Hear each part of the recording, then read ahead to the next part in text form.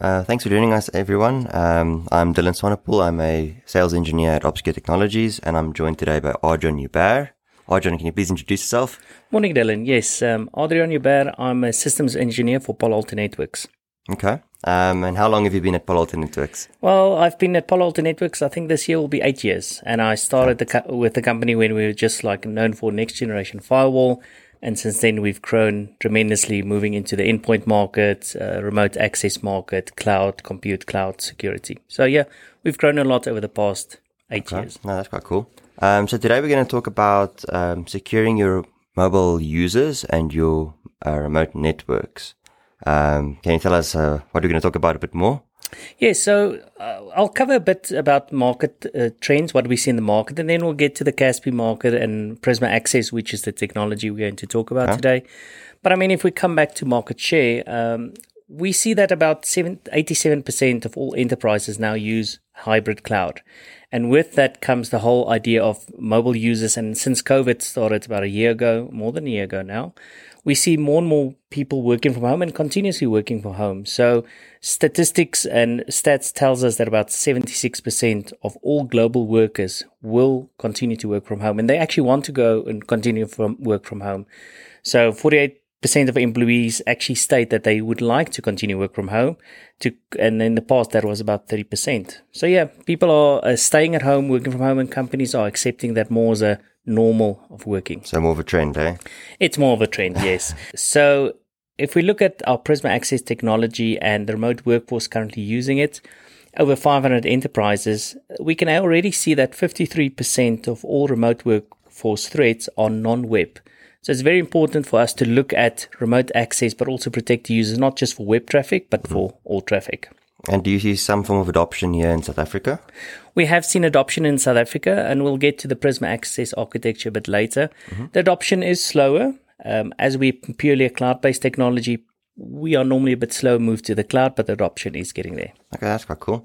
And you say Prisma Access focuses on securing the mobile users and mobile networks.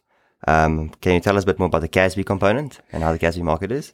So since Palo Alto Networks started many years ago, we've always believed in protecting all applications for all users. And that's one of the visions we have continuously in all our products. Yep. And currently what we see with proxy and even CASB solutions, they cannot always protect all ports and protocols. If you look at a proxy type solution, it only looks at certain traffic. It can't look at all the traffic. Yeah, web traffic. SaaS traffic, yeah, that's about it. Web traffic, SaaS traffic, and if you can decrypt some SSL traffic, that's what they look at. So, and again, like we said before, is 53% of all the threats we see for remote workforce are non-web. So it just doesn't protect against all those other applications.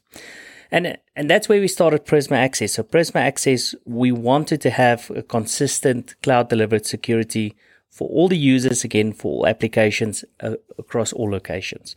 So that was, again, we don't care about ports. We want to look at all that traffic. If you wouldn't mind, can we go a bit more into Prisma Access architecture and how the peering agreements work? Yes, Dylan. So like I said before, Prisma Access has got a cloud-native architecture, which means, again, we use Google and AWS as our cloud providers. So for the architecture, you have remote users or branches connecting to Prisma Access, and we have access points across the world, 100 countries, and even in South Africa, we have 2 access points. So there's no concept of having to connect to an access point in Europe or in a specific data center. It's all hosted by Google and AWS. One of the benefits of that is obviously scalability. Yeah. We do not have to add more compute as demand grows. Within these cloud providers, they have auto-scale. Once an end user or branch is within Prisma Access, yes, obviously then they can either break out to SaaS applications, internet, or maybe the data center. For that, we have what we call service connections. And those service connections then apply full security into any connections to data center. If we talk about cloud providers, maybe Office 365 or Google, we have peering agreements with them. So I think Prisma Access is one of the few CASB or remote access vendors that will actually have SLAs. So once you hit our Prisma Access backbone, we have SLAs to those cloud providers, which is a kind of comfort. We actually know we'll have fast speeds to all the cloud providers. Okay. So essentially, it's a firewall as a service that has can be spin up in any location that you guys provide, where AWS or Google data center sits. Exactly. So wherever we have an AWS or Google Center, we can spin it up. There's a full list available. And one of the benefits of Prisma Access, customers can choose the locations they want. So they can go in a world map in the technology and select, do they only want Africa? Do they only want America? It's fully flexible and customizable. It's not a fixed solution. Customers can decide where they want to connect to. Okay. Yeah. So, coming back to Prisma Access. So yes, we have the scalable network. It is built on cloud native technology. And again, we look at traffic bidirectionally. So it can be any application, any port, whether it's a user accessing the internet or someone from the branch trying to connect to other branch. It is bidirectional traffic we inspect. And the main feature always with Palo Alto networks when we have new technology is it needs to be through a single console. Mm-hmm. So is that controlled through the central management system called Panorama then? Yes. So we have cloud-based management available for Prisma Access, but then also through Panorama. So the idea behind it is a customer currently using any of our Palo Alto Networks next-generation firewalls can also manage Prisma Access for all their remote VPN users through Panorama. And again, we try to make it simple. So it should be same console, same policy, whether it's someone sitting at the head office, someone sitting at a home via VPN, or someone sitting at branch, same policy should apply to all those users through a single console. So how does Prisma Access then look at your remote users? How does Prisma Access secure those users? Yeah, so coming back to mobile users, so a mobile user needs consistent security to access their data centers as well as cloud applications.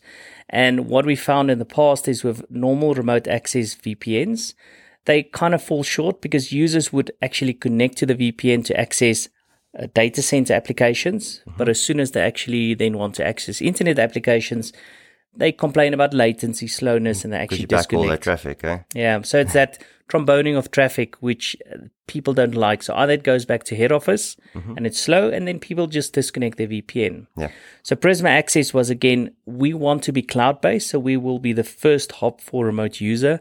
So they will hit via Prisma Access the internet first, and from there we can make the decision whether the traffic will go to a SaaS application, internet, or back via a connection to the data center. And how do we look at your remote branches? So if you have retail sites all across the the country. So yeah, Prisma Access kind of looks at the two areas. It will look at your remote users. And that's, again, we didn't actually mention it, but we have an application or clientless VPN that can actually provide that. If we start talking about branches, we actually enable Prisma Access to allow any vendor or any third-party vendor to access our system via industry standard IPsec VPN capable device. So in short, any device that is IPsec VPN capable can connect from a branch to Prisma Access, and then immediately the traffic is secured from that branch, from those users, again, back into Prisma Access. And again, the architecture is simple. You have a branch connecting to Prisma Access in the cloud. We do all the security, and that could be threat prevention. We will look at vulnerabilities, malware, download of malware. We can do URL filtering, which is full control over where users can go, what they can do. And also within URL filtering, specific applications within a website. So, for instance, we can allow Facebook the website, but Facebook chat and video we will disallow. Okay. So you have granular control over what your users can do. We have full granular control over what users can do.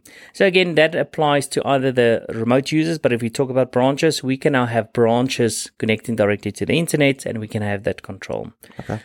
Yeah, and then, last point on that, we also then allow for inter-branch connectivity. Because Prisma Access is bidirectional, we can actually allow traffic between branches. So administrator at head office can, through Prisma Access, access a branch to make any remote changes, or we can allow branch-to-branch connectivity, again with the full security. Okay. And any new developments you can tell us about? I know there was a recent update with Prisma, if you don't mind going into that. Yeah, so we just released Prisma Access 2.0. So I guess we upgraded from the previous version.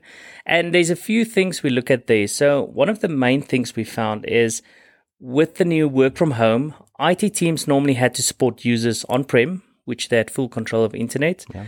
But if you work from home, what happens if your internet goes down? Yeah, you can't work, right? Yeah. And then an application doesn't work, and then you try to say, well, is it my Wi-Fi? Is it my internet? Or is it the SaaS provider. Yeah. So with Prisma Access 2.0, we've actually now introduced autonomous digital experience management. It's a difficult word sometimes to say. But what we do there is we actually monitor the whole line of communication from the mobile user to the SaaS application. With ADM, like we call it, we can actually now tell an IT administrator whether user's having latency issues on his Wi-Fi, on his fiber or ADSL or 3G, or if it's a SaaS application or maybe Prisma Access. Mm-hmm. So example of that would be someone calls in and say, I can't access a SaaS application. We think the SaaS application is a fault. Mm-hmm. What ADM provides the IT administrator, he can go into the console and he can have a look at, let's say, the Wi-Fi signal. He can determine the local Wi-Fi signal on the end user's network was having issues, whether it was his fiber connection or whether it's the SaaS application having some issues there as well. So easy troubleshooting to actually provide the IT administrator a way to tell the user, but it's either your local connection or the cloud connection. That makes the network admin's job a lot easier, huh? It does, yeah. So, and then also what we've added into Prisma Access 2.0 now is, in the past, you had to steer traffic into Prisma Access, so we couldn't really act as an explicit proxy. Yeah. Since version 2.0 now, we will now allow explicit proxies. So we allow for easier migration from traditional on-site proxies where they use local files to redirect the traffic, where with Prisma Access now, you can just redirect it straight to us as a proxy. Okay, that's quite a cool By feature. browser. Okay, well, thanks, Adriaan, for joining us. It was an informative session. I appreciate your time. Yeah. Thanks, Dylan. So thanks for the time and enjoy your day.